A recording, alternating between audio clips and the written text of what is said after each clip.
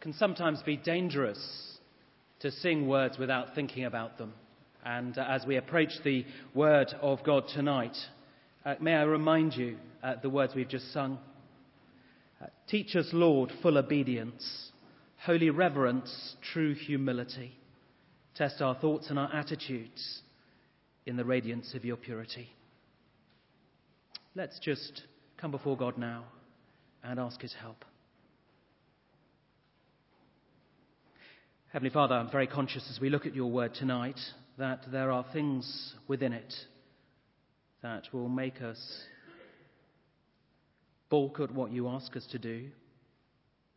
We pray, Lord, that you would help us to see these words for what they are, your true and living word to us, words to be lived out in obedience that comes from faith. So please lift our eyes, Lord, now. Speak into our hearts by your Spirit. For we ask it in Jesus' name. Amen.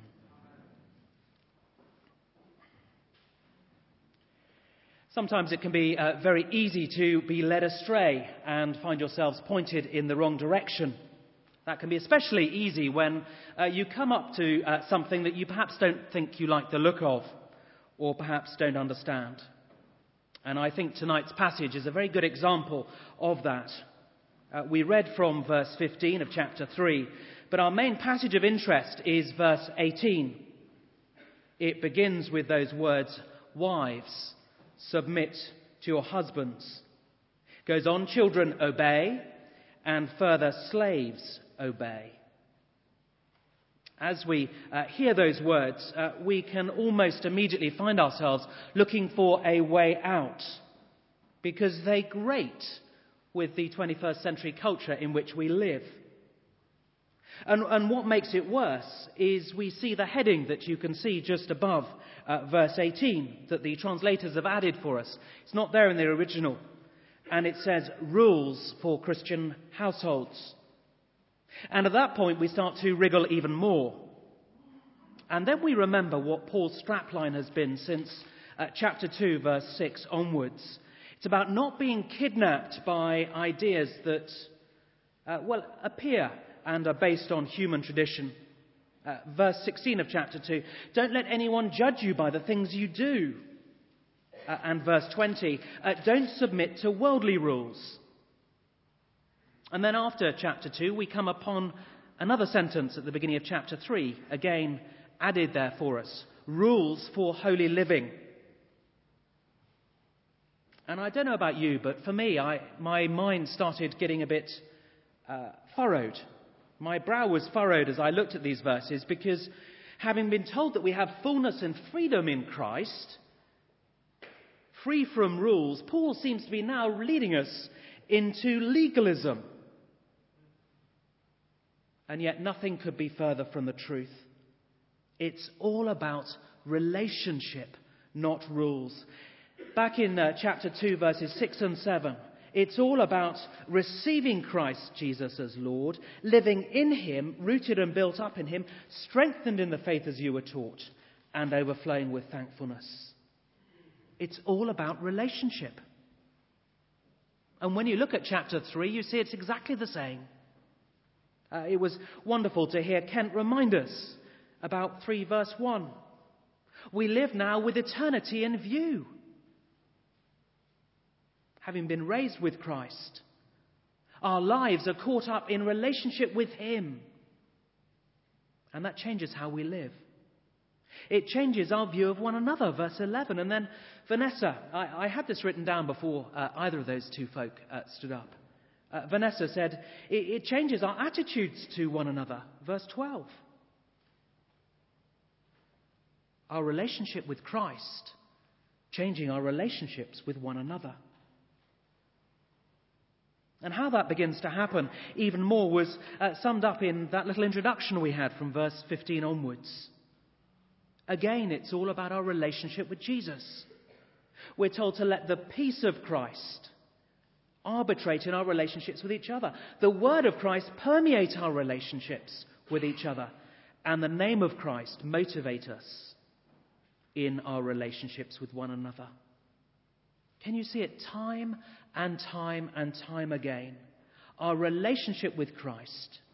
Not about rules, about relationship. And that's why time and again Paul has come back and said thank you for that relationship. Verse 15 of chapter 3 we heard read tonight. Be thankful. Verse 16. Sing with gratitude in your hearts to God. Verse 17. Giving thanks to God the Father through Jesus Christ. Our passage tonight is all about relationship, not rules. And when we see it that way, it makes us look at these verses very differently. So how does our relationship with Christ affect our earthly, everyday, or what you might call kitchen sink relationships? Well, first off, it is the relationship to regulate all others. There can be no missing this most obvious of facts in these verses. It's our relationship with Jesus Christ, the Lord, that regulates how we're to behave to one another. In those verses, that's sort of from verse 18 onwards through to chapter 4, verse 1. One word dominates. I wonder if you noticed it. It appears 7 times in those verses. Verse 18, wives are to submit as is fitting in the Lord. Husbands, love your wives. Then children, obey your parents, for this pleases the Lord. Fathers, don't embitter your children. Slaves, obey your earthly masters out of reverence for the Lord. End of verse 22. Whatever you do, work at it with all your heart as working for the Lord, not for men. Verse 24. Since you know that you will receive an inheritance from the Lord as a reward. It is the Lord Christ you're serving. And then chapter 4, verse 1. The word right at the end of that verse, translated master with a capital, is actually the same word Lord. It's inescapable. Each of these 3 relationships that Paul is looking at in these verses, that of wife and husband, child and father, slave and master, and we'll see that that's probably employer and employee relationship, is to be understood in terms of our relationship with Christ as our Lord. And then in chapter 4, verse 3, Paul's key concern with regards to the outsider, the person who doesn't know Christ as Lord, is that we are to proclaim the mystery of Christ. And if you look back to chapter 1, verse 27, you see that Paul says that is none other than Christ in you, the hope of glory. Again, it's relationship with Jesus. That relationship is to regulate all other relationships. In the UK, we're becoming increasingly familiar with regulatory bodies. Perhaps one of the most well-known at the moment is the FSA, the one that regulates all relationships with financial institutions. It regulates interbank relationships. It regulates relationship between banks and their customers, and also between banks and their employees. And so we've seen lots and lots of talk about appropriate bonuses. That authority is regulating all relationships by virtue of its relationship with everyone else. That's what Christ's relationship with us is to do. It is to regulate all our relationships with each other and make them appropriate. I think we can very easily pass over this in our daily lives. We can get focused on our earthly relationships, with family, with work colleagues, and so on. And we can forget and ignore the most important of relationships with our Lord. If we neglect that relationship, actually we are in reality neglecting the relationship that we most want to build with those around us. Failure in our relationship with the Lord will bring failure in our relationships with one another. If we're honest, if we look at our relationships in our daily lives, all of them could and should be better. If Christ is our Lord, they will be.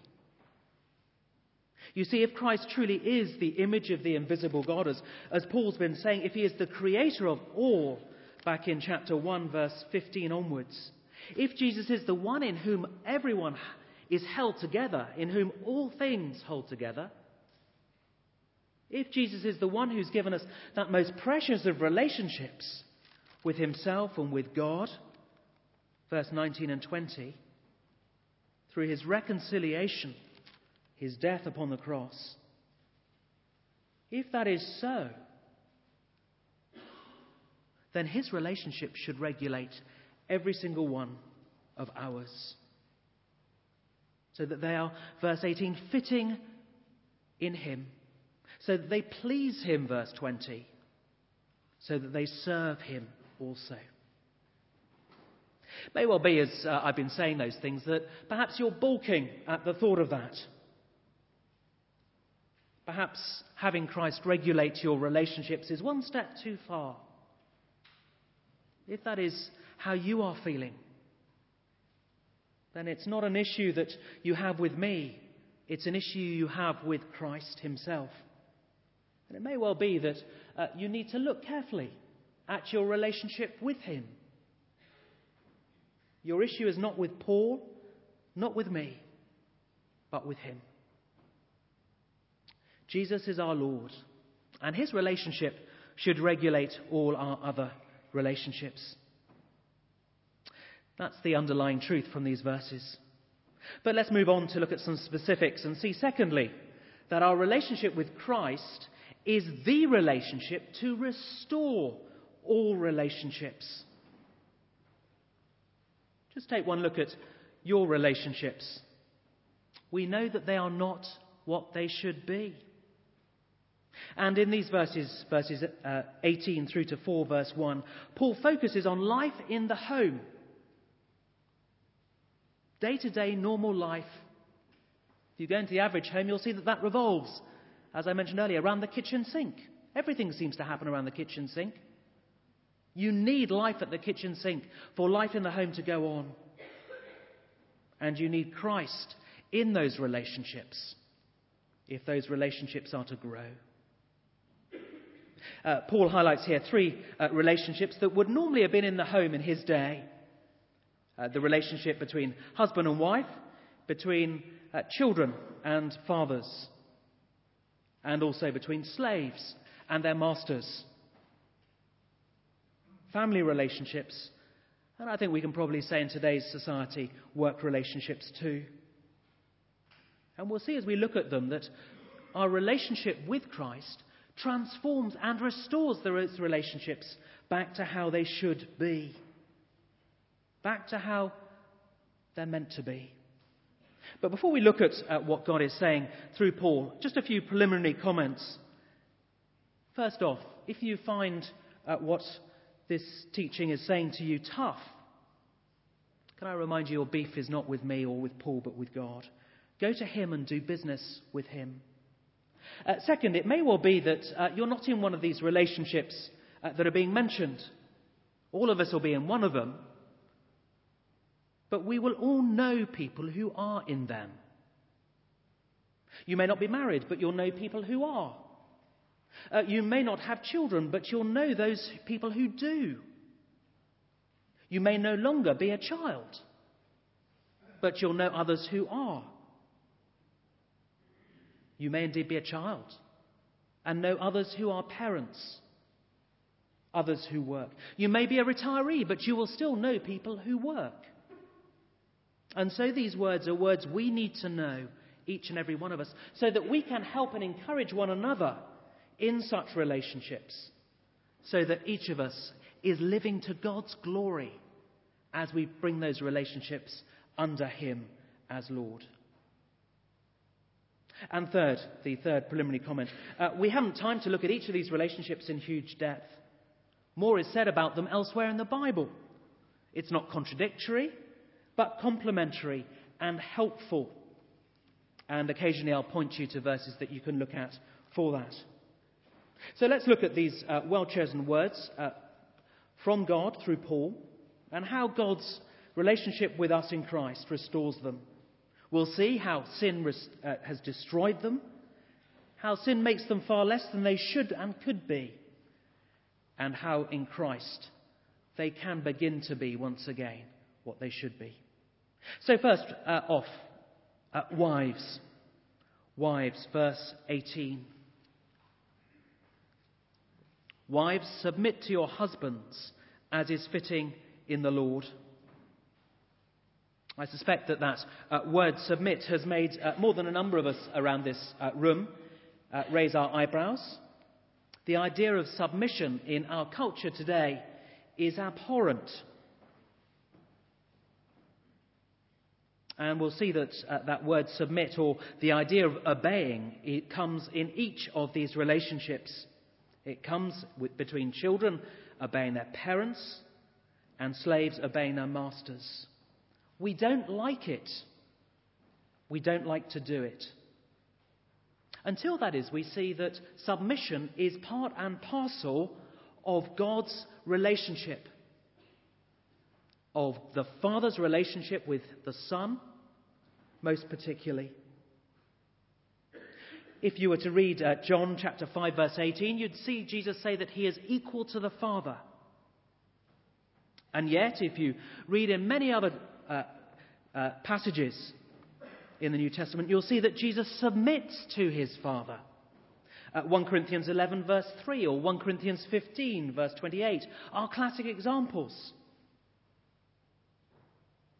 It shows us that submission is not about status or position, but about an attitude, about a role. And you can see that very clearly in the parallel passage about wives and husbands in Ephesians 5, verse 21. The verse right at the beginning of that passage tells us that we are all to submit to one another out of reverence for Christ. So how can wives submit to their husbands? Well, the obvious example is that of Jesus, and submit as Jesus does. His submission is the yardstick for submission. As he submitted, so wives should also. You won't want to, but we are called to do so.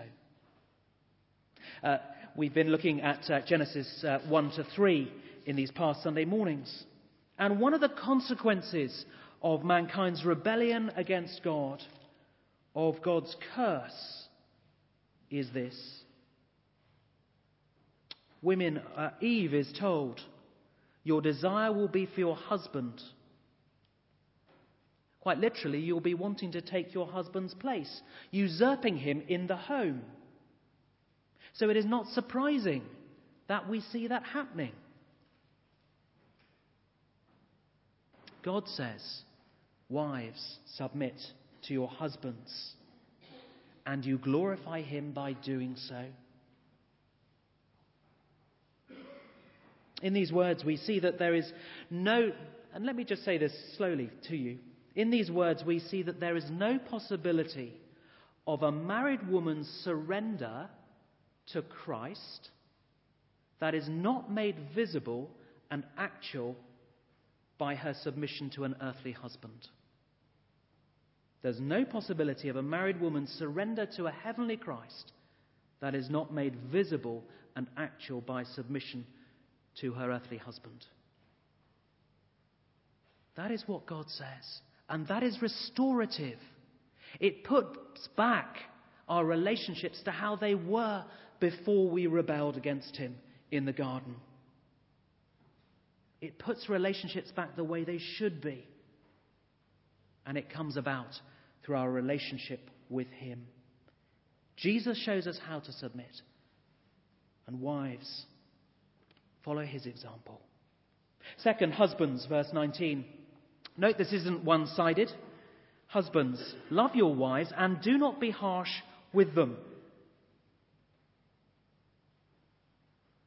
You see, we can't tell wives to submit without the reciprocal for husbands to love and not be harsh. Do you see how God's perfect word enables both sides to fulfill what he is calling them to be and to do?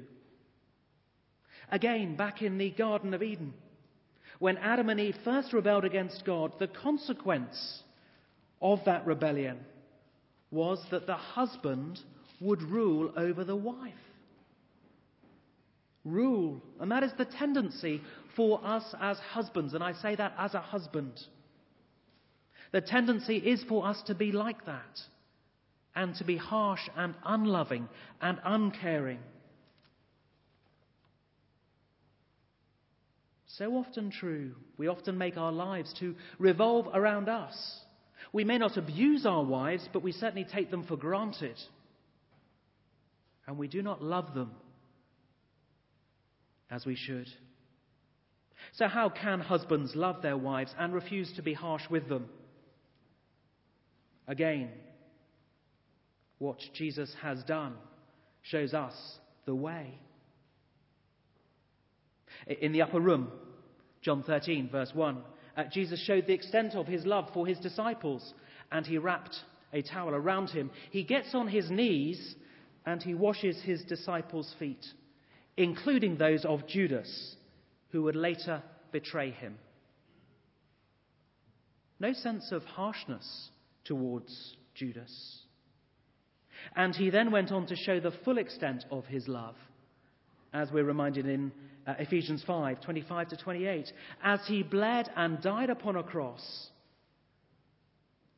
as he died for his bride, the church. Husbands, few of us will be required to bleed and die for our wives, but Christ's example is there for us. We are to love them that much. So love them. Don't be harsh with them, and enable them to delight in submitting to you. What about children? Verse 20. Children, obey your parents in everything, for this pleases the Lord. These verses still apply to those who are at home. I guess most of us, even those of us in our 50s, 60s, maybe older, may still be children. But in terms of these verses here, Paul is talking about those who are still at home, still dependent upon their parents. Notice that you are still regarded and spoken to as an important group of people within the church. You are being addressed just like wives and husbands. You are important within the church family. You know that family lives can so often be tense, strained, and yet here you are told to obey your parents, not just in some things, not just sometimes, but all the time, in everything. Not to please them, take note, but to please God. You may wonder, how can you do that in everything? Once again, just see the model of Jesus in his relationship with his Father.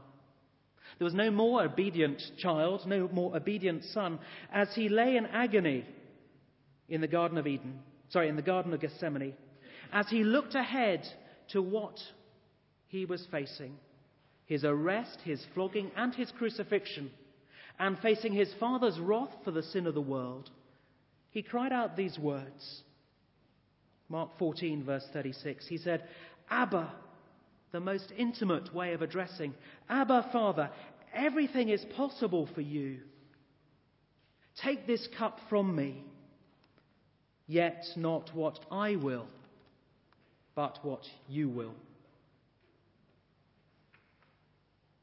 Children here tonight, youth, you may say your parents ask too much of you sometimes. But they never expect that much, do they? So obey them. Not to please them, although I hope you will please them, but to please Christ, the obedient Son.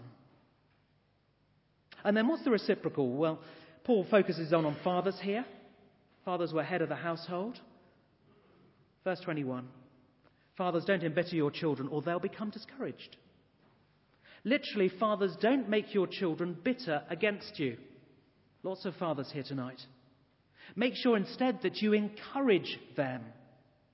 That you, yes, discipline them, but that you make sure that you tell them you love them in the same breath.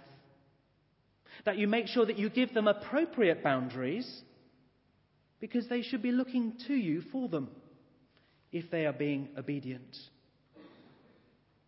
Once again, question, fathers, how can you do that? Well, look again at the words and actions of Jesus. How Jesus treats Peter after he has been raised from the dead. How did Jesus treat the one who had denied him 3 times?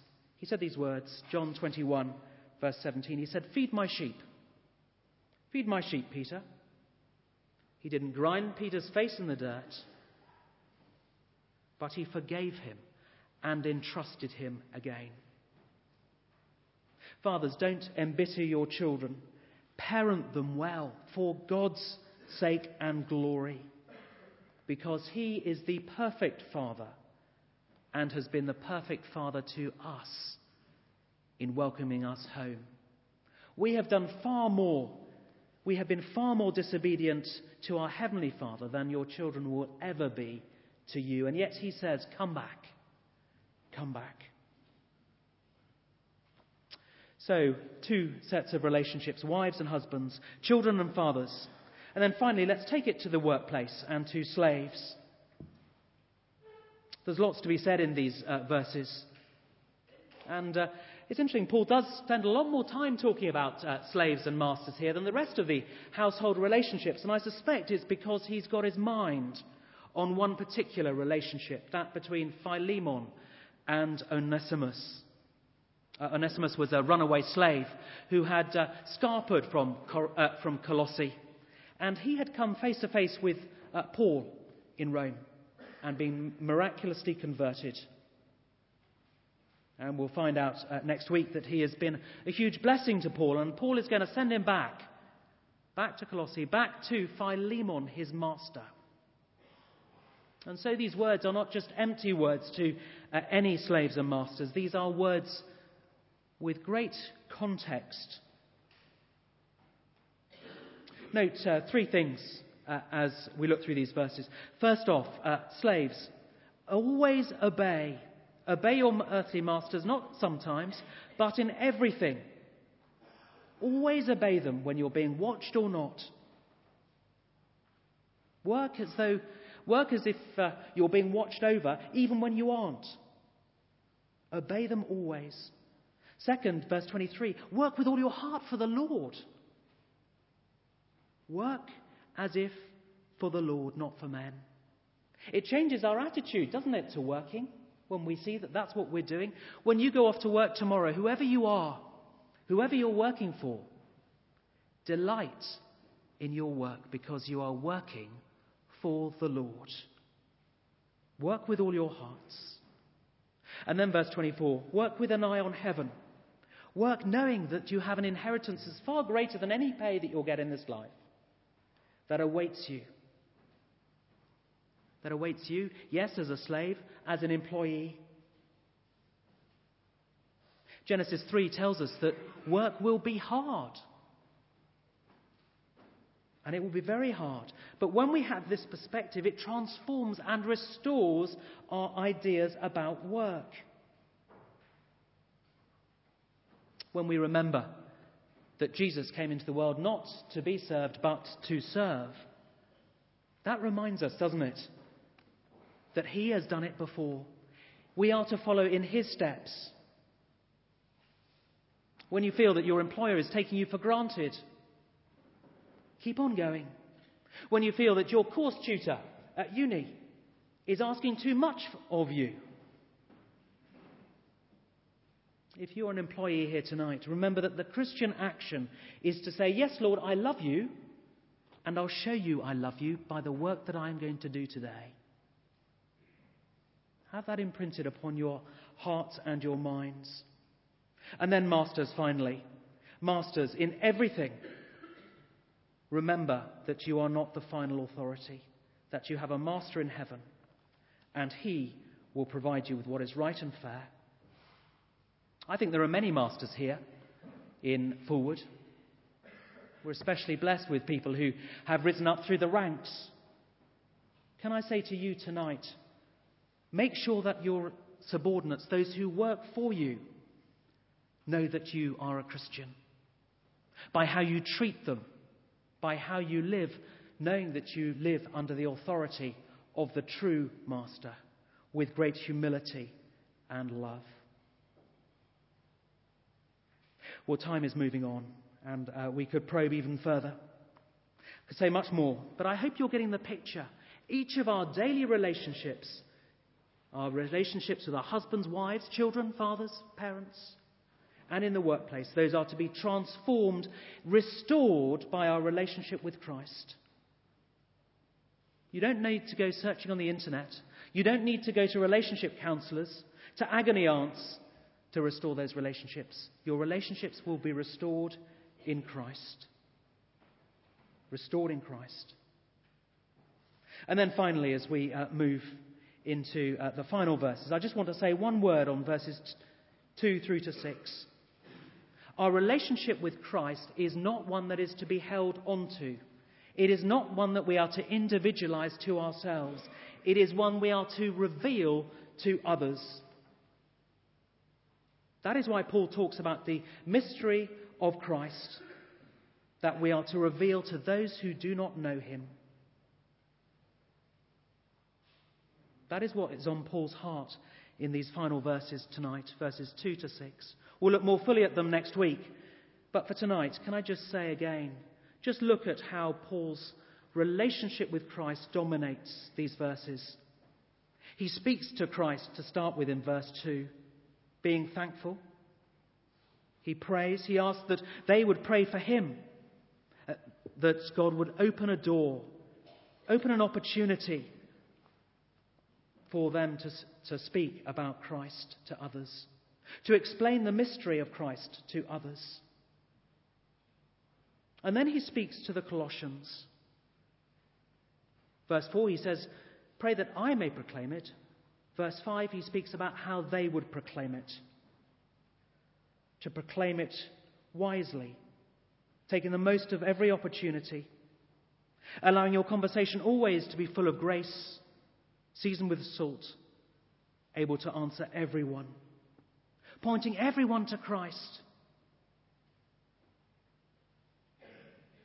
You see, it reminds us, doesn't it, that our relationship with Christ is unique, but it is not to be exclusive to you and to me. It's one we are to share with everybody else. Well, my time is up. Christianity at its heart, this is what we say at Christianity Explored. Christianity at its heart is about relationship and not about rules. It's about relationship with the true and living God through Christ Jesus. Don't be deceived. It's about that relationship, a relationship that regulates every other one, a relationship that restores all others, and a relationship that we are to reveal and share with all others. Well, let's just take a moment of quiet. Let's think about our relationships. All of us will be in some of those relationships, whether it be relationships in the home or relationships with people who do not know Christ, those who are outsiders.